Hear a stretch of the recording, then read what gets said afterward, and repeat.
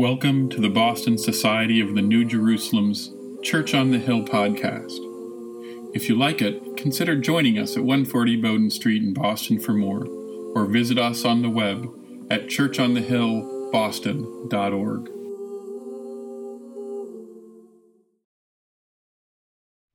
Good morning. I will read to you Daniel chapter 12, verses 1 to 13. Then I, Daniel, looked, and two others appeared, one standing on this bank of the stream and one on the other. One of them said to the man clothed in linen, who was upstream, "How long shall it be until the end of these wonders?"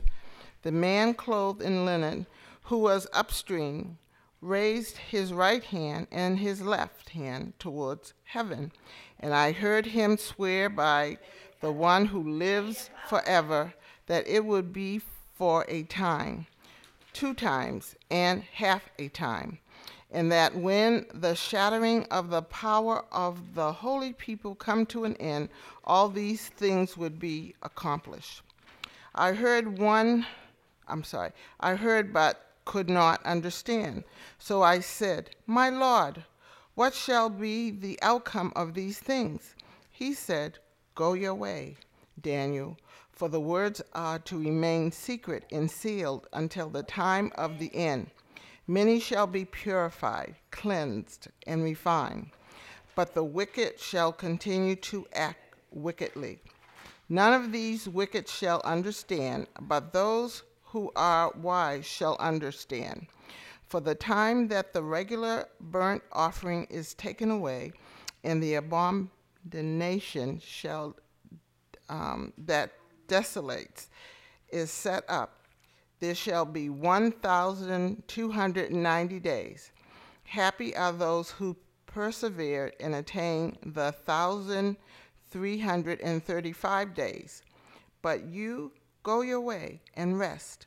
You shall rise for your reward at the end of the day." This be the word of the Lord. Thanks be to God. Amen. Good morning. Today I have Mark 13, verses 1 to 8. As he came out of the temple, one of his disciples said to him, "Look, teacher, what large stones and what large buildings." Then Jesus asked him, "Do you see these great buildings? Not one stone will be left here upon another. All will be thrown down." When he was sitting on the Mount of Olives, opposite the temple, Peter, James, John, and Andrew asked privately, "Tell us, when will this be, and what will be the sign that all these things are about to be accomplished?" Then Jesus began to say to them, "Beware that no one leads you astray. Many may come in my name and say, 'I am he,' and they will lead many astray. When you hear of wars and rumors of wars, do not be alarmed. This must take place. But the end is still to come. For nations will rise against nation, and kingdom against kingdom. There will be earthquakes in various places. There will be famines. This is but beginning of the birth pangs." This is the word of the Lord. Thanks be to God. Swedenborg, True Christianity. People who love the Lord's kingdom love all in the whole world who acknowledge the Lord, have faith in him, and have goodwill toward their neighbor. They also love all who are in heaven. People who love the Lord's kingdom love the Lord above all else. They have more love for God than others do. This is because the church in the heavens and on earth is the Lord's body. They are in the Lord, and the Lord is in them. Loving the Lord's kingdom, then, is fully loving their neighbor. People who love the Lord's kingdom not only love the Lord above all else, they also love their neighbor as themselves. Love for the Lord is a universal love. It affects every aspect of spiritual life and also every aspect of earthly life. This is because love for the Lord dwells in the highest reaches of us, and the things at the top flow into things lower down and bring them to life in the same way that our will flows into all our intentions and actions, and our intellect flows into all our thoughts and conversations. Anyone know the history of that hymn by any chance? It's a very triumphant, militaristic hymn that was written specifically to quell an unruly horde. A group of Sunday school kids, as they walked across the bridge from their schoolhouse to the chapel. The hymn was written so they would sing it so the schoolmaster could have more control of them while they walked. That's the mighty army. However, in that, just like within our normal tradition, we hear some very strong militaristic language of great power. Kingdom against kingdom. I think the translation that we may have used in the actual worship bulletin doesn't use those words, but kingdom against kingdom is how it's normally translated. The Bible is full of this kind of strong language. Over and over again, we hear about battles. I don't know how many people are really conversant with the Bible, but if you like war stories and you like violence, the Bible is a great book. No, we have this picture of the Bible as this book that tells us that we're supposed to run around and hug each other, right? I'm not saying it doesn't. But a lot of the Bible is about battles and conflict. It's about good waging war over evil, or is it evil waging war over good sometimes? We hear about righteous warriors versus the corrupt and evil enemy. We hear of great wars in the Valley of Armageddon, all the way to the beginning of the Bible, when we hear about the various people whose tongues were confused and were destined for a life of conflict. The prophets, Exodus, Genesis, you name it, there is conflict and there is war. In our reading for today, we hear of great battles. Daniel talks about conflict. Jesus himself is talking about the destruction of the temple and kingdom versus kingdom. This is a really good Thanksgiving topic, right? No. These passages are picked up by people and used oftentimes in our history, believe it or not, as permission to be violent. I am a soldier of God, therefore it's okay for me to go and kill those people. We use the Bible throughout our history to justify oppositional language and oppositional force that is violent and horrible. We use righteousness as a banner to march against anyone who would stand in the way. The great wars of the Bible, we were the victors who stood against the defeated people because we are God's chosen people. That's an interesting narrative when you actually read the text. Do you know what happened to the chosen people? They lost. They lost all the time. The chosen people actually were kicked out of their homes in multiple exiles. The promise we have is one oftentimes that's actually geared toward restoration because we have lost so many battles.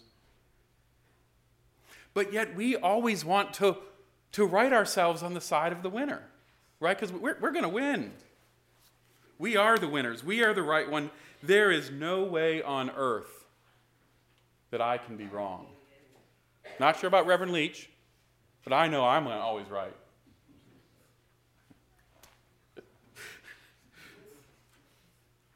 Most of the stories in Scripture talk about actual relationships. All of these wars are about relationships.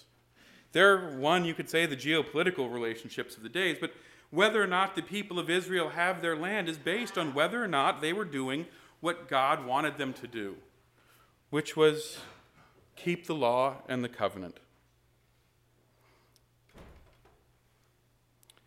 It's important to note that none of these stories were about the individual family. They were all about the whole people of Israel. The promise of riches and so forth that are sometimes spoke about in the prophets are not the prophets of individual wealth. They're the wealth of the people. It's not written as a personal statement of, if I do this, I get to win the lottery. It's about the wealth of the people. It's about the relationship between the people to God, and it's about the relationship with the people to themselves. Oftentimes, the prophets are actually commenting on the leader's relationship to their people. So I have a question for you.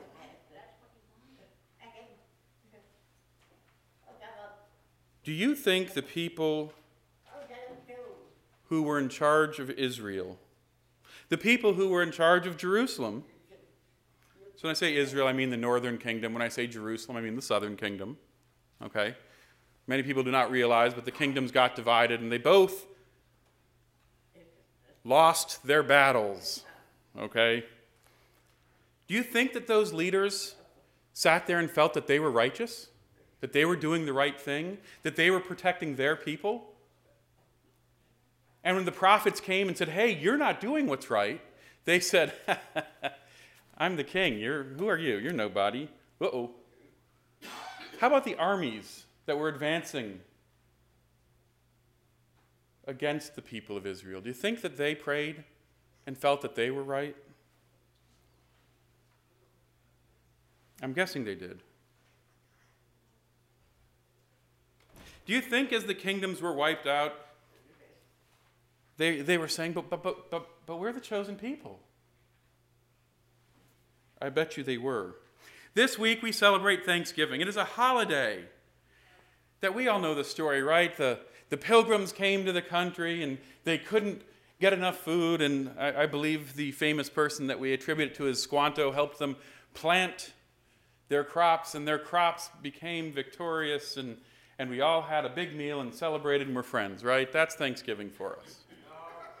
Okay, so in one of the more unthanksgiving acts, I'm going to talk a little bit about what Thanksgiving was.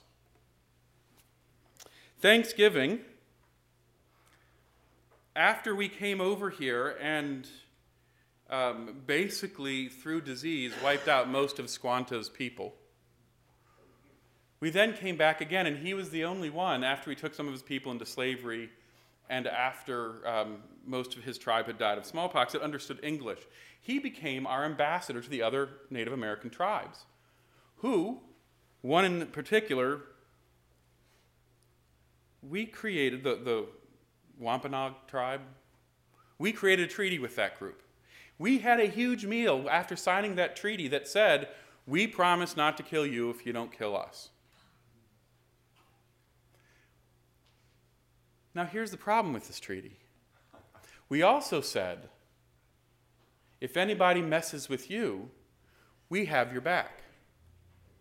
Which meant that every other Native American tribe in New England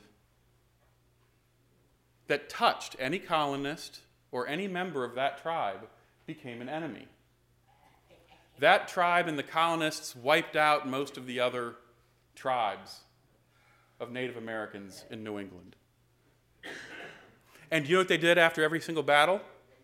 Had a meal. They had a Thanksgiving. Thank you.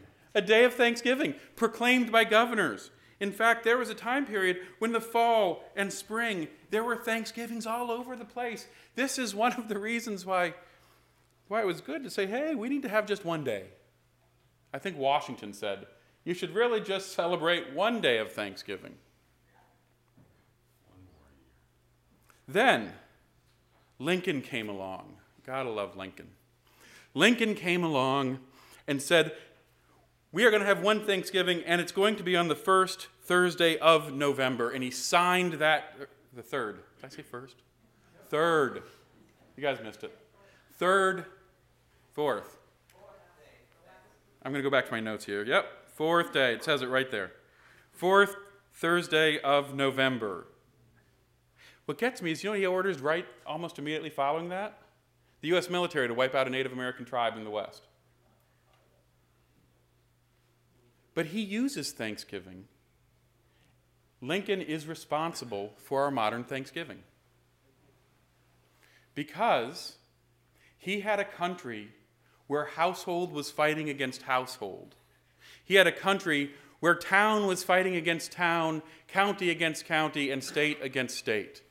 He was trying to find some way of uniting the country, and he took the greatest demon of the white world, which was the Native American at that point, and said there was a time that we were friends. If we could be friends with Native Americans, why can't we sit down to a family meal?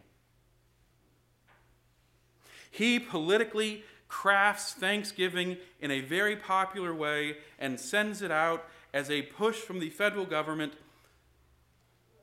so that we could begin to imagine having a meal with the person we identified as our enemy.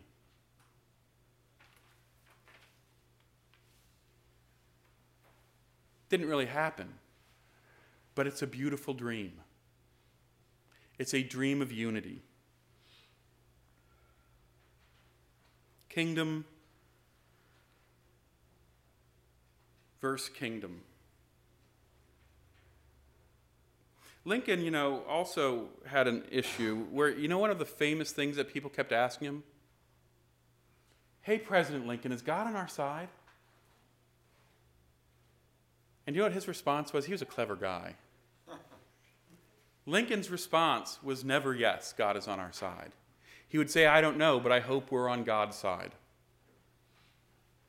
You see, Lincoln had an understanding of two kingdoms.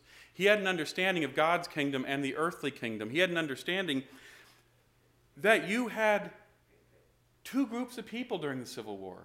You had the North and the South. They were praying to their gods. They were going to their churches. They were praying and believed that they were righteous and they were just. Lincoln knew that there were good Christians praying in the South, and he knew there were good Christians praying in the North, and he knew that neither one of them got along. He wanted to see unity. You see, he knew that God's reality is not humanity's reality. He knew that the political divisive systems that one could say were economic and all sorts of things, he knew that those were things of the earthly kingdom and not of the divine kingdom. Kingdom versus kingdom. What if this isn't permission for us to say that our point of view, our way of life, our country is better than someone else's? What if this is actually a realization that the spiritual kingdom and the earthly kingdom are oftentimes at odds? If God were looking down on earth, would he care about a lot of the things that we care about? I don't know. I'm not God. But have you ever tried this? This is a fun little exercise. And if you want some homework, this is good homework. Next time you say a prayer, write it down, wait a day, come back to it and pretend that you're God. And reread your prayer.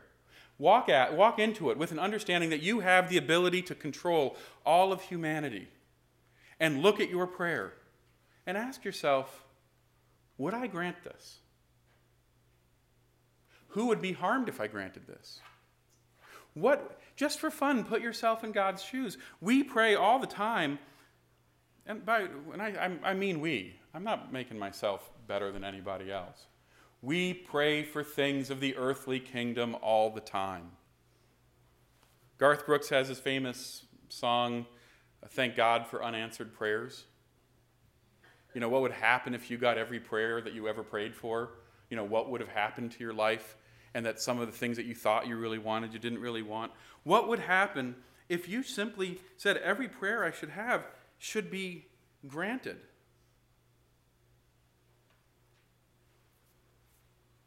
What tower would you build? It would be like the Tower of Babylon that would eventually fall. What would happen if you read your prayer with an understanding of eternity and the millions of lives that are on this planet? Has anyone ever walked down a street in Boston and looked at the sheer number of windows and the sheer number of people and thought to yourself, every one of these people is thinking at the same time I am thinking? And just thought how many thoughts that could be, and could I conceive of that many thoughts? Anyone ever done that? I do that probably more than I should. There's a lot of people out there. Everything we do interacts with every other person. Our simple prayer that we think is just for us, every person on the earth could pray to be rich, for instance. How does God answer that? If you had all the power and you could think about all those things, what would you do? Kingdom versus kingdom. Lincoln made Thanksgiving a national holiday, extolling a virtue of unity that might not have existed. What really existed was bloodshed, but what he wanted was for us to start thinking about unity. What would it mean for us to understand our Thanksgiving as an archetypal lesson? What does it mean for you to sit down at Thanksgiving and you look at all the Native Americans and cornucopia and all the stuff that we've put around Thanksgiving? What if we understood that as not a quaint historical lesson about people who lived a long time ago who really needed to survive on farming before the winter, but what if you looked at it as enemy sitting with enemy, eating dinner together, because unity is more important than the division? What if we started looking at Thanksgiving that way?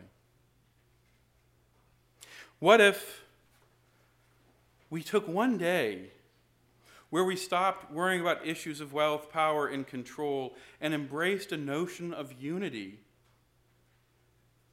that was not around the blessings of what we've received, which is how it's come out, but what about the blessings of what could be? I'm flipping Thanksgiving on its heads here. Anyone feel that? Sit around the Thanksgiving table, and instead of listing all the stuff you got and that you like and that you're comfortable with, you start listing all the things that you have that you can bring unity and transform the world with. Flip Thanksgiving on its head to the actual intended purpose that Lincoln had. How do I bring unity in a time of divisiveness? Just a thought.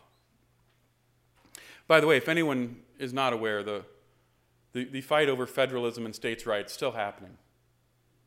Right? Thanksgiving didn't solve the problem that Lincoln was dealing with. But the idea of finding some way to have harshly divided households come together, that's powerful. Kingdom versus kingdom. When I hear that, I think about the Lord's kingdom. I think about the Lord talking about the stones that are going to be thrown down. I think about that in the sense that he's saying that this world changes. This world isn't what it was yesterday. This world is in a continual state of recreation. My question for you on Thanksgiving, with that in mind, with the idea of being thankful for something, how can we be thankful for something that's already happened? Because it's in the past. When we could be thankful for what it is that we have in the present. And that present power that will never leave us is the ability to love more fully than ever before. The Lord said, "Blessed are the peacemakers."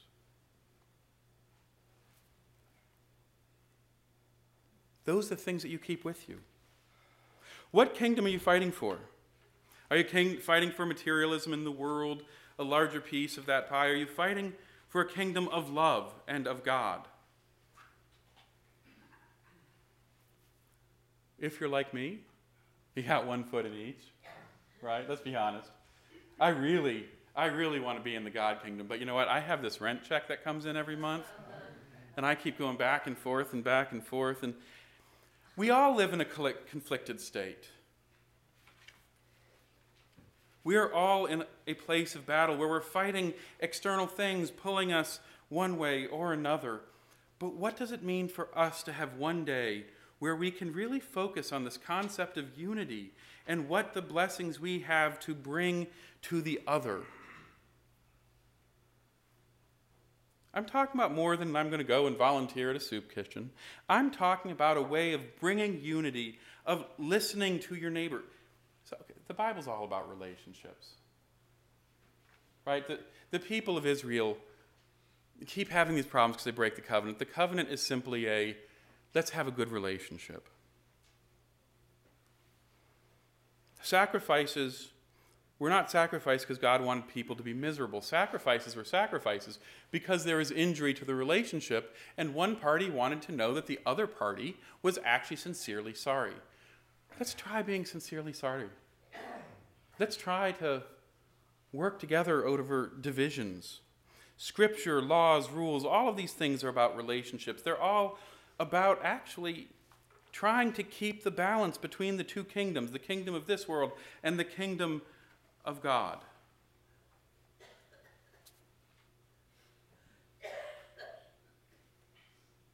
This Thanksgiving, what are you thankful for? We can be thankful for a history that involves oppression, death, and destruction, because that's what the holiday has in it. Or we can embrace a history that viewed Thanksgiving as a thing of change. A history that's slowly been working up there. And if we acknowledge what the past has been, we can go forward and view Thanksgiving as a time for change, a time when we can embrace a new message and a new purpose that is about what we have to give to the other, not about what we have received. So let us stop putting kingdom against kingdom, and let us unite ourselves out of the gifts that we have, not out of our desire to receive. Amen.